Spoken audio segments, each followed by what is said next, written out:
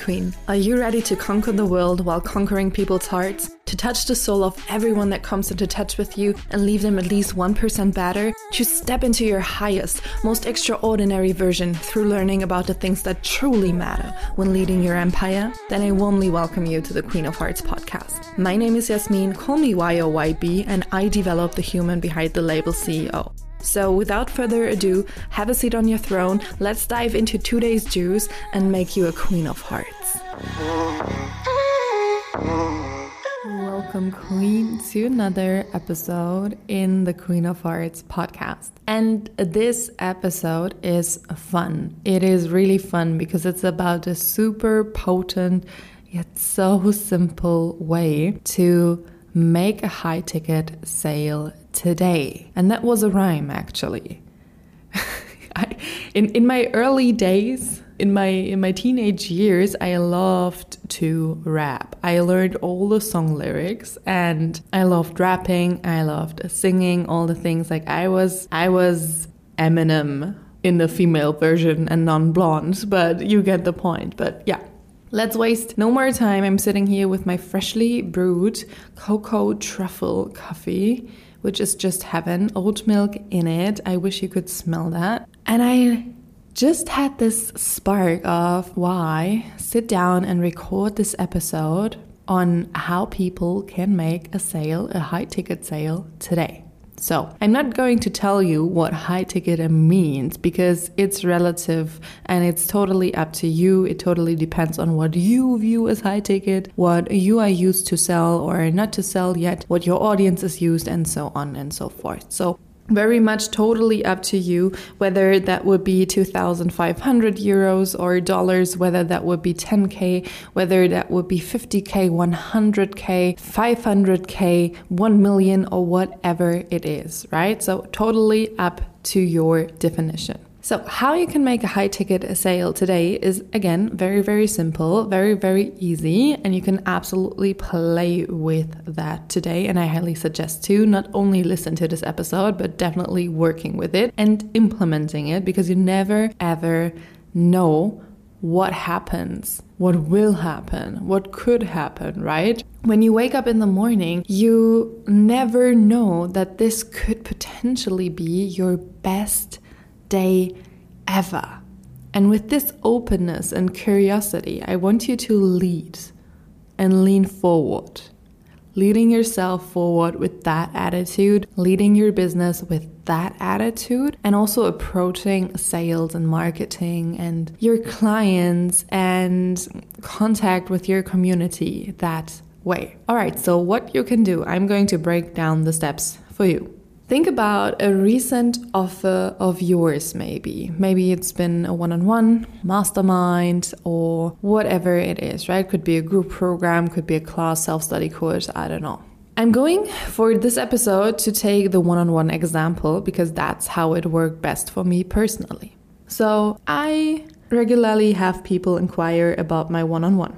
And then they sign or they decide not to sign, not yet, or never, whatever it is, right? Everything is totally fine. So I had some people in my field around or about my one-on-one, and I offered them the regular package. And then they took that into consideration. They thought about it, they felt through it, they slept over it, and so on and so forth. And then one day I had this idea of, I'd like to do something playful. It feels cool to do a little quote-unquote behind-the-scenes special. And then I posted into my story, DM me emoji X, Y, and Z. For example, DM me the crown emoji or the white heart or whatever emoji is on brand for you, and you'll receive all the details. And some people who inquired before did that. And then there were some who didn't. And I proactively then approached those who didn't. For example, my current one-on-one queen, who then happened to be my longest, most loyal one-on-one client ever, which is just amazing that the relationship we have now results out of what I'm teaching you today in this episode. It's just mind-blowing and heart-melting and so beautiful. And it has absolutely nothing to do with sleazy sales, because especially when people have already inquired about working with you, they absolutely are interested. So if someone is interested and has approached you proactively, they are already open to hear about more possibilities, right? So back to the topic, I approached her and I said something along the lines of, hey, as you've inquired about one-on-one like last week, earlier this month, whenever that was, I wanted to approach you out of fairness, because currently I'm running a behind the scenes special. So if you would like some infos on that, just let me know and I'll send them to you, right? So not sending all the infos right away and just blasting that into her inbox, but here again asking for consent and asking her if she still would be interested in infos about working with me one-on-one. And she said, oh, yes, please, right? She was very, very pleased to hear from me and to read that. And she even found it so nice that I proactively approached her and thought of her, right? That makes someone feel seen, feel remembered, feel welcomed in your world. So I then sent her all the infos, and then she was like, oh my God, yeah, I want to do it. Can we do it? Can we start in like 2 months? And I was like, yeah, we can do that. Do you want to do it? And she was like, yes, send me the bank details, please. And then she got the invoice and my bank details, and she transferred the deposit, and we never went back, right? So that was such a playful, simple but so potent way, and such an amazing way for both parties, right? It wasn't just, oh, here, I want to sell you something, listen up and then buy, please. It was, I know you are interested already.